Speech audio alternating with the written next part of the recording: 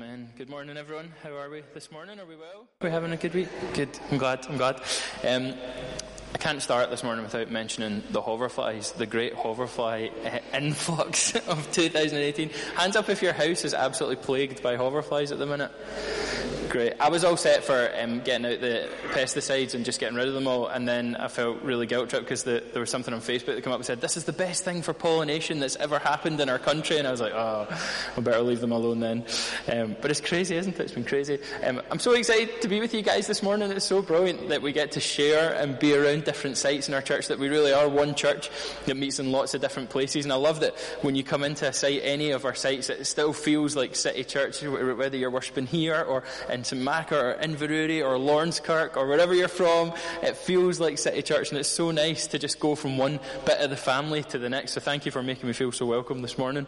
Today we're going to be carrying on in our series in Mark. We're in Mark chapter 10, verse 46 to 52. We're in the kind of, if you imagine our series called The King and His Cross is like a plane journey. We're on the bit where we're just about to come into land now. We've kind of gone up to the middle. We've had our in-flight entertainment. We've had the meal, or if you paid for it. I'm too cheap to pay for a meal on an aeroplane now, so you've maybe just had a glass of water up there. But you're on our way down now as Jesus starts to head towards Jerusalem. That's where we're going at the minute. He's starting to head towards the end goal for him, which is that moment in Jerusalem where he gives his life so that we can receive grace and freedom and forgiveness. And the context for today's passage, we've just come off the back of a conversation Mark has had with James and John, where they've been arguing about which one of them gets to sit beside Jesus. They're like, Jesus, in heaven, can we sit at your right and left hand? Can we have positions of power and authority and status with you? And Jesus has just finished telling them, guys, the way that you get greatness in the kingdom of heaven is that you serve the very least and the very last and the lost here on earth. That's what greatness looks like. It looks like giving your life away so that other people can be raised up and can meet Jesus. And it fits perfectly because today we're going to meet a guy who ticks all of those boxes, a guy who is the least, the last and the lost, a guy called Bartimaeus. He's blind. He is out on the streets. He's poor. He's begging for money. And we're going to see what his interaction with Jesus looks like today and what we can learn from that moment. So we're in Mark chapter 10, verse 46 we're going to start at. If anyone needs a Bible, you can pop your hand up now. And James Lyons is going to come and be our Bible monitor for today. Why don't you come down? If you need a Bible, pop your hand up and James will provide you with a Bible. Free of charge, no rental fee. Anyone? Oh, we've got one at the back. There we go. So Mark chapter 10, verse 46 to 52. Then they came to Jericho. As Jesus and his disciples, together with a large crowd, were leaving the city, a blind man, Bartimaeus, son of Timaeus, was sitting by the roadside begging. When he heard that it was Jesus of Nazareth, he began to shout, Jesus, son of David, have mercy on me. Many rebuked him and told him to be quiet, but he shouted all the more, Son of David, have mercy on me. Jesus stopped and said, call him. So they called to the blind man, cheer up, on your feet, he's calling you. Throwing his cloak aside, he jumped to his feet and he came to Jesus. What do you want me to do for you? Jesus asked him. The blind man said, Rabbi, I want to see. Go, said Jesus, your faith has healed you. Immediately he received his sight and followed Jesus along the road.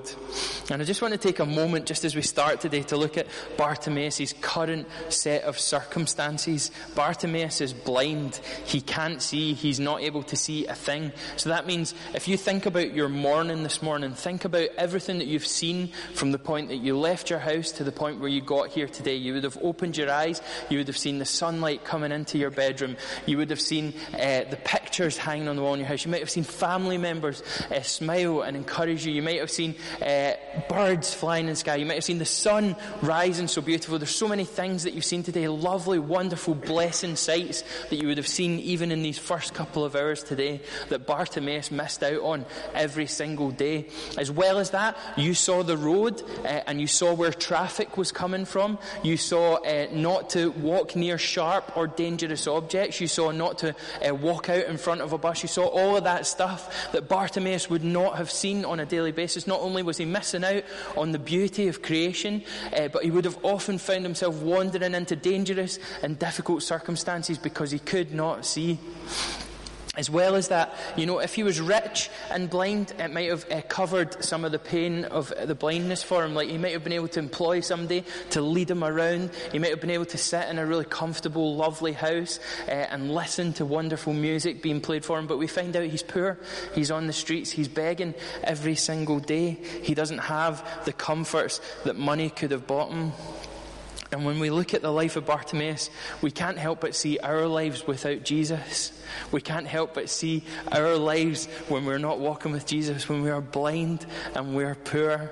We're blind without Jesus in that we think that we can see. We think that we can see what's important in life. And actually, it only comes into focus when we meet with the King of Kings, the Lord of Lords. Life comes alive in that moment. One of my friends describes it like he used to watch snooker on TV, and then he got his first ever colour television, and it was like his whole world had changed. There was colours on the screen. The whole game had changed. That's what it looks like when we encounter Jesus. We thought we could see, but actually we saw nothing until we see it through the lens of the King. Equally, we think we're rich. We think we're rich when we gather possessions and gather stuff and get a bigger car, a bigger house, or a more powerful job. We think that we're rich in that moment, and then in the moment we meet Jesus, we realise we had nothing, because the full richness of life is in relationship with the King. We are all poor and blind like Bartimaeus when we are not walking with Jesus. And so I think the first thing that really struck me in this passage was, where did Bartimaeus get his faith from?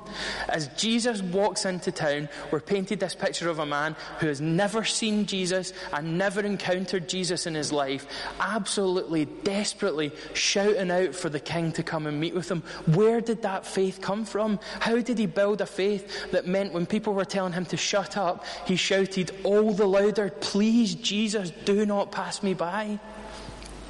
Charles Spurgeon, who's a famous preacher, paints the picture like this. Bartimaeus would have been placed on one of the busiest roads in Jericho. He would have had somebody who would have taken him out each day and placed him at a point where he was most likely to gain money from people. So that would have been the road going in and out of the city, or one of the main roads going through the town. He would have been placed in a place where lots of people passed by. And so while lots of people passed him by, that means lots of people's stories passed him by too. And maybe when he first heard about Jesus, it was in the context of Jesus changing water into wine. He'd heard about this sorcerer who changed water into wine. It was the most incredible thing. Water had become wine. And so he would have heard little nuggets of stories passing him by. And as Jesus grows in stature, as Jesus' ministry grows around the area, he would have started to hear more stories passing through the road that he was sitting on. He would have heard about deaf people being given their hearing back. He would have heard about evil spirits being cast out of people who had been there for years. And then would have come the day, only a few chapters before this, when he would have heard about the story of another man who was blind being able to see. And in that moment, Bartimaeus goes from being an interested party to fully invested in finding out who Jesus is, because suddenly the Jesus story has become completely relevant for him. This isn't some fun story far off. This is somebody has been healed of the exact thing I need healing from, and now I'm in full-on pursuit mode. I need to meet Jesus. This is a man who's never met Jesus personally, but through hearing stories of his goodness has built a faith that causes him to step out when Jesus walks by. I live in Tillydrone. I've lived there for the last 3 years now, and we live in 5 houses that are in a little terrace block together, and our neighbours are the most incredible bunch of people you'll ever meet. They're so friendly and loving and warm. We've literally struck gold with our neighbours. They're so kind. And when we first moved in, we weren't far off having our first child, Evelyn, and so when that moment came when Sarah was going into hospital to have Evelyn, the neighbours came round and they were like, "Please come and tell us when you have your little baby, please let us know so that we can get you a wee gift and get your card. And I was like, I'll come and tell you. I'll make sure. So Evelyn was born in the early hours of the morning, and I'd went home and had a couple of hours sleep, and I was about to go back to the hospital to see Sarah. First thing in the morning, I thought, I'll just go and tap the neighbours' doors and let them know that Evelyn's been born and it's a little girl.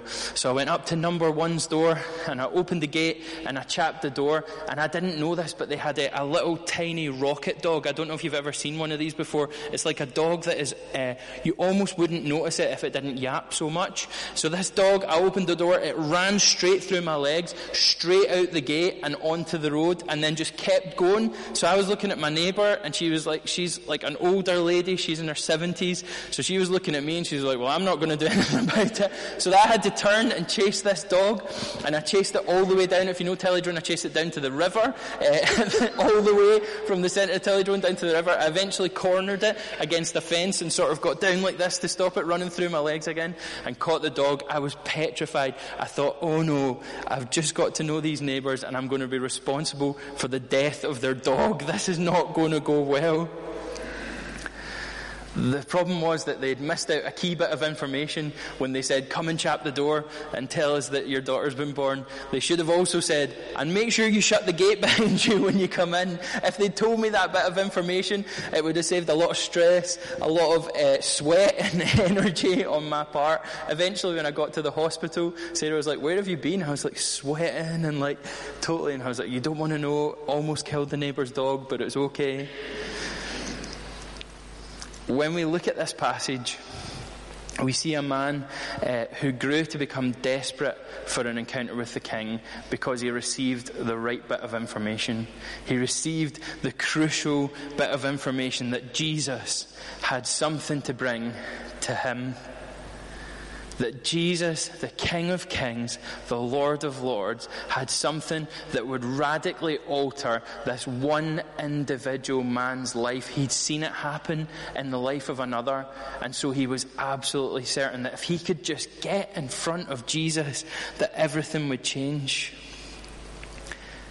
People had shared their stories with him, their stories of Jesus, their stories of his healing, his wisdom, his teaching, his goodness, his patience, his kindness, all of those things. And so that means that when the moment Jesus comes along, Bartimaeus has the faith that means he will shout at the top of his lungs to make sure Jesus does not pass him by. He goes into full-on pursuit mode. He is like, Jesus, you will not leave here until I've had an encounter with you.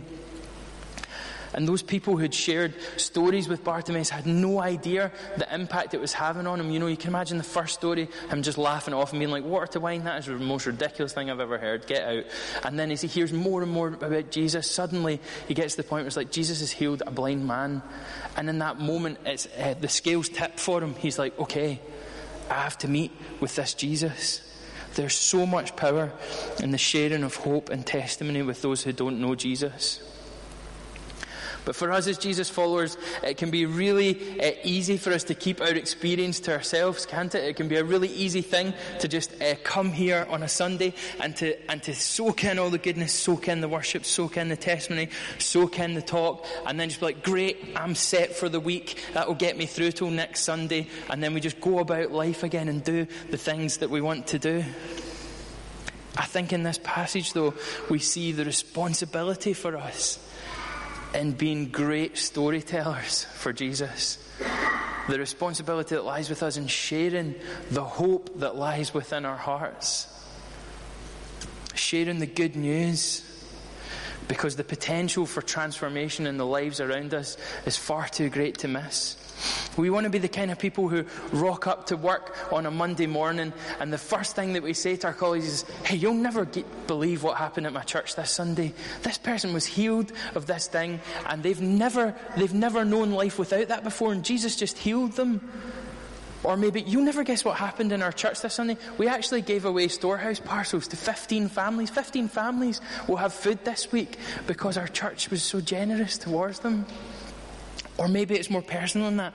Maybe it's, guys, you'll never guess what happened this week. I've been feeling anxious about my work for the last 2 weeks. It's been causing me to have fear-induced panic attacks. And actually on Sunday, Jesus did something that brought calm and peace into my life. It's the most wonderful thing. We share our personal experience of Jesus because our personal experiences are not unique. If God is doing a work in our lives, healing us, or removing anxiety and fear, or setting us free from addictions, or bringing integrity, we've been playing a little fast and loose with the truth.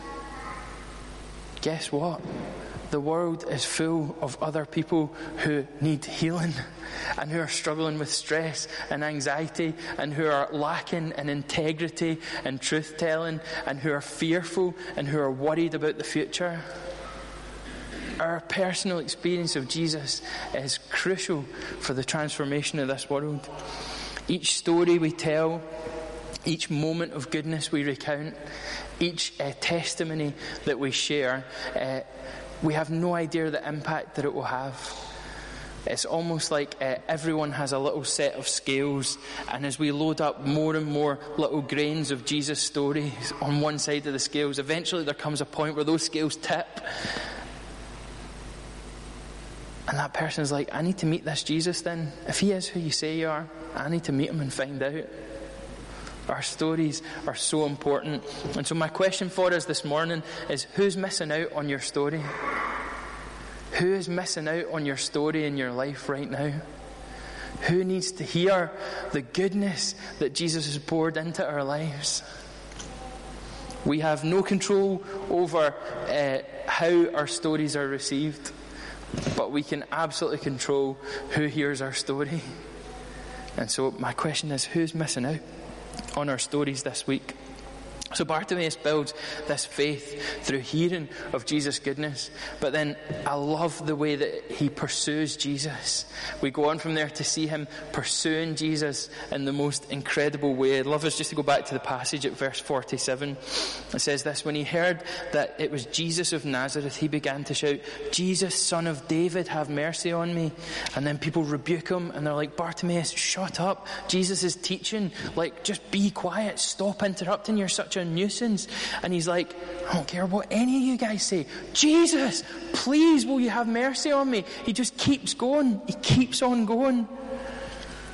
I love Bartimaeus because he comes as like quite a refreshing character. The last few weeks in Mark, we've basically been bumbling from one disciple mishap to another as they vie for power and as they argue about who gets to sit at Jesus' right hand and as they try and pitch tents in amongst the glory of God. And then Bartimaeus comes in with just this pure, genuine hunger for meeting the King, a pure, genuine pursuit of the King. And the first thing about his pursuit is that he is tenacious. He is not willing to let go until he has had a moment with the King. People are saying, "Stop it, be quiet." He would have been the bottom of the social ladder. He would have been less useful than a slave or a servant. He would have been right on the bottom rung. He would have stuck out like a sore thumb the moment he even dared speak to a rabbi. But he is like, "Jesus, please have mercy on me." He is tenacious. I was watching a Discovery Channel documentary the other week. 'Cause I'm in that stage of life now. I've moved away from the sort of Geordie Shore or all that kind of stage of life, and I'm now into the more sort of wholesome and lovely Discovery Channel phase of life. I've got a father now. I've got to be responsible. And so I was watching this Discovery Channel documentary, and it was all about how they discovered Hawaii. I don't know if you've heard how Hawaii was discovered, but this blew my mind. Hawaii was discovered by the Polynesians. So they were people who sort of went around all the islands in that region, just sort of discovering them and making them home. And so they were living on an island that was called the Marquesas Island. There was a bunch of them living on there. And one summer, or one winter, can't remember which one it was, one summer or winter, they saw these birds called golden plovers flying off of their island and going north. And so they assumed there has to be land north of here. If these birds are migrating, there's going to be something north of here. And they were like, this is amazing. It will be a new land. No one will have discovered it. There'll be loads of lovely coconuts and fresh fruit and water sources and new land to take. So we're going to find out. So the first year they waited, they got their little boats ready. And as the golden plovers flew overhead, they set sail and they chased these birds across the ocean. Now, the birds got away from them really, really quickly. It wasn't a good plan at all. So what they did was they mapped it out, and they marked on the ocean where they'd last seen the golden plovers go, and they sailed back to shore. And the next year, when they knew that they were about to migrate, they sailed out to the same spot they'd left them last year, and of course they flew overhead again, so they started sailing again after them, and then they lost them again, so they mapped it out, marked it on the map, went back again. Do you know how many years they did this for before they discovered Hawaii? 400 years. They did that for 400 years. They followed these birds. They picked up the scent from where they'd left it the last time. And on the 400th year, they discovered the big cliffs at the edge of Hawaii. They tenaciously pursued those birds because they were absolutely certain that there was something really good. It spanned generations. The same people who started it didn't finish it, but they were so determined to get to this land.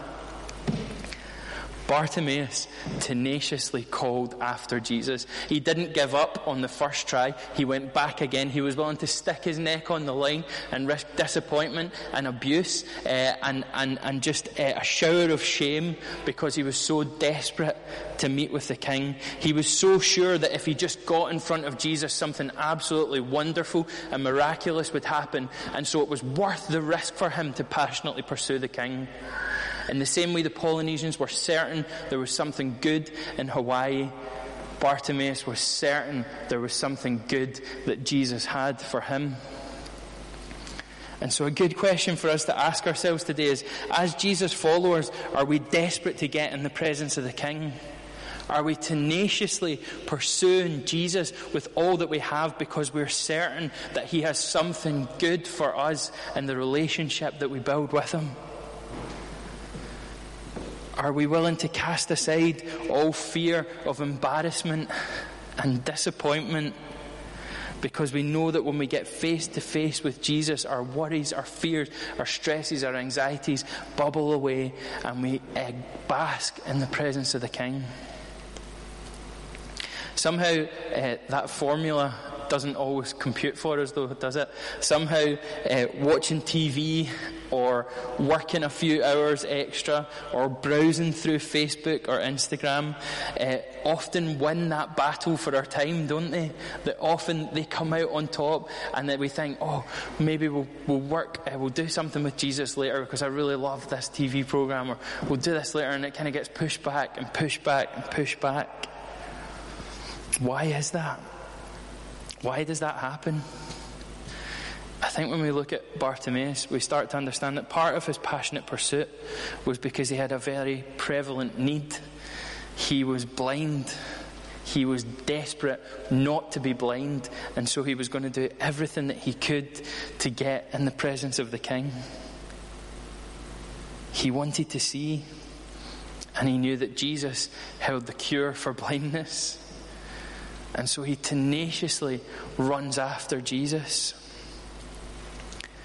And I think the question for us today is, does the world we live in dull our desperation for the King? That is a difficult question. That is a question that I am wrestling with myself. Does the world that we live in right now dull our desperation for the King? Are our lives just comfortable enough that we don't desperately need Jesus? And if that's the case, we're living in really risky waters of not quite being known by Jesus and not quite knowing him ourselves. Jesus makes no apology for the fact that he wants all of us. The Lord doesn't want what's left over after our box set is finished. The Lord doesn't want what's finished when we've finished our working week. He wants all of us. In Matthew 22, Jesus is asked, what's the greatest commandment? And he says, love the Lord your God with all your heart, with all your soul, and with all your mind. This is the first and greatest commandment. And Bartimaeus demonstrates that kind of sold out, passionate pursuit of the King, doesn't he? He demonstrates what it looks like to tenaciously run after Jesus with everything he has. a desperate pursuit of the King, to know him, to know his love, to know his power, to know his healing, to know his goodness and his mercy in their lives. You know, for some of us in this room today, we'll be living with life-controlling issues. Some of us will be living with deep depression. Some of us will be living with the reality of a daily self-harm moment. Some of us will be living with addiction or regular suicidal thoughts. And the enemy is so sneaky because he tells us this lie that goes something like, you know, Jesus isn't that interested in you. Why would Jesus care about your issues? Why would Jesus care about what you're going through? Or the other trick that he has is to make us just comfortable enough to not need to shout out to Jesus. Maybe our lives, for some of us in this room, will be living lives that are comfortable and that are fine. We have plenty of food on the table. We feel well and healthy and fit most of the time. But actually, a really comfortable and secure life here translates into zero in heaven. It means nothing. We take nothing with us. We can't carry our fancy furniture or our nice cars with us into heaven. Jesus is desperate for the relationship. And so if we aren't desperately pursuing God, my encouragement to us today would be, let's look around in our lives and work out what has to go here to make me desperate enough to seek the King. What do I have to cancel? What subscription needs to go? What screen needs to be removed? What habit needs to be taken out so that my desperation for the King is sharpened to the point where I am running for Jesus with everything I have? And the lovely thing is, he is as desperate to encounter us as Bartimaeus was to encounter him. He welcomes Bartimaeus with open arms in the crowd, doesn't he? He's like, come, tell him to come. I want to see him. Let me meet him. He hears our voices in amongst the crowd. He hears our voices. He sees beyond the people that we are and hears the cry of our hearts towards him.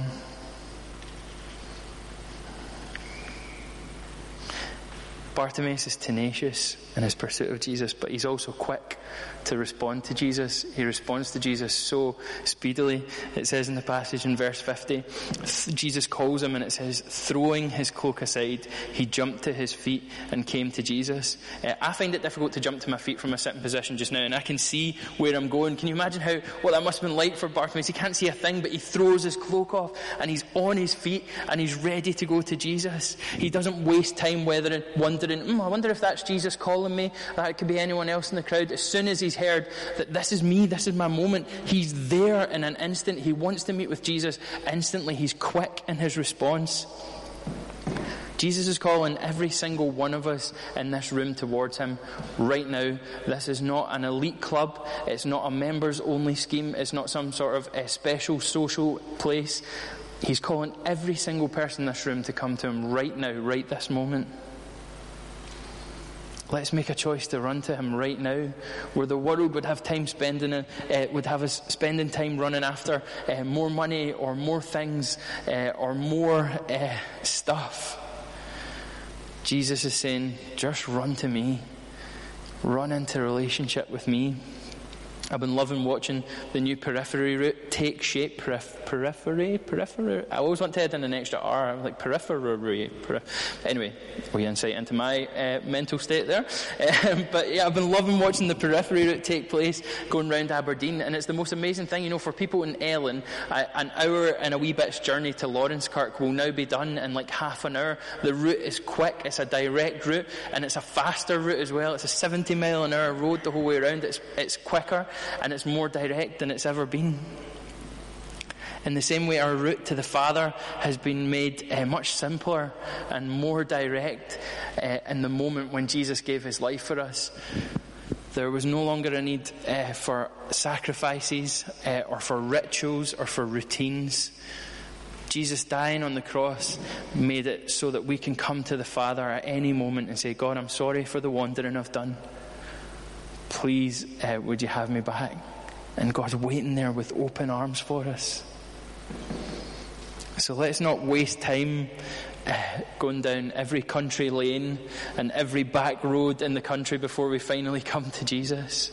Let's get on the quick road just now and run towards him with all that we have. And the final thing is this. I want us to take just a moment to notice Jesus and his response to Bartimaeus. Jesus is the Saviour who stops. Jesus is passing by, and the crowd are all vying for his attention. They want to hear what he's saying. They want to glean from his teaching. And he just starts to hear this shout, Jesus, Son of David, have mercy on me. I think it's hilarious that the crowd are following Jesus around waiting for a miracle, and the one guy who looks most like he needs a miracle in the crowd is the one guy they're telling him to shut up. But Jesus stops and he hears him. He says, tell him to come to me. Jesus is marching towards his death. He's marching towards the triumphal entry into Jerusalem. There's so much stuff going on. I'm sure he's got a busy routine. I'm sure if he had a Google Calendar, it would be packed from 9 in the morning till 9 at night. But he stops for this man when he hears the shout. He could have easily carried on, listened to the advice of the crowd, just tell this guy to shut up, leave him be. But he doesn't. He stops for Bartimaeus. And he doesn't stop for some sort of demonstration of power so that people can think he's awesome. He stops because he's driven by compassion for this man. He looks at his circumstances and he's like, I don't want him to be like that anymore. I want to give him new life and a hope and a better future. This is the Saviour we see on the pages of the Bible. People were expecting a warrior king to come and overthrow Rome, burn it to the ground, down with the establishment, down with the man, set us free. And actually what they got was a humble, compassionate Saviour who overturned the world in the most peaceful and loving way that nobody could have expected. And the encouragement for us is this: he hears your voice.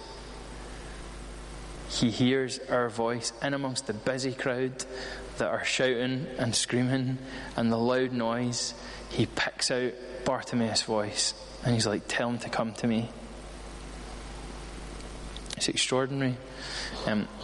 There's a great story about Colonel Sanders, the man who invented Kentucky Fried Chicken. He was on an airplane once, travelling from, I imagine, one branch of Kentucky Fried Chicken to another branch of Kentucky Fried Chicken.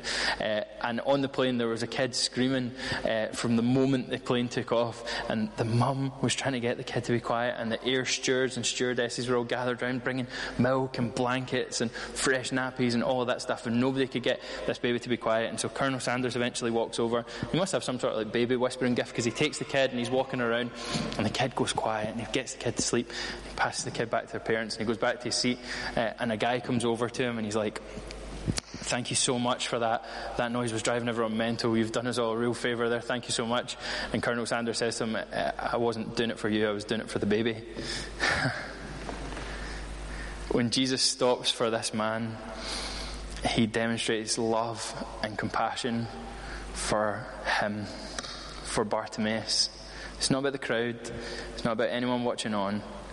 It's a moment with Bartimaeus where he gets to experience the love of the compassionate Saviour who stops. When we yell out from the fear induced by anxiety, Jesus hears our voice. When we cry out from the very pit of depression, Jesus hears our voice. When we cry out from the bitterness and the hurt of disappointment, Jesus hears our voice. And he calls us, come to me. And Brennan Manning, who's one of my all-time favourite authors, he puts it a bit like this. He says, before I'm asked to show compassion towards my brothers and sisters in their suffering, he asked me to accept his compassion in my own life, to be transformed by it, to become caring and compassionate towards myself and my own suffering and sinfulness and my own hurt, failure and need. The degree of our compassion for others depends upon our capacity for self-acceptance. So I guess a great question for us today is, do we know that Jesus has stopped for us? Do we know that he would stop for every cry that we've ever cried out to him? Do we know that he'll stop for every cry that we do ever cry out to him? We need to know the compassion of a stopping Saviour in our lives personally if we want to be the most effective carriers of compassion and grace into this world. Jesus stops. He is a stopping Saviour. Why don't we stand and we'll pray together.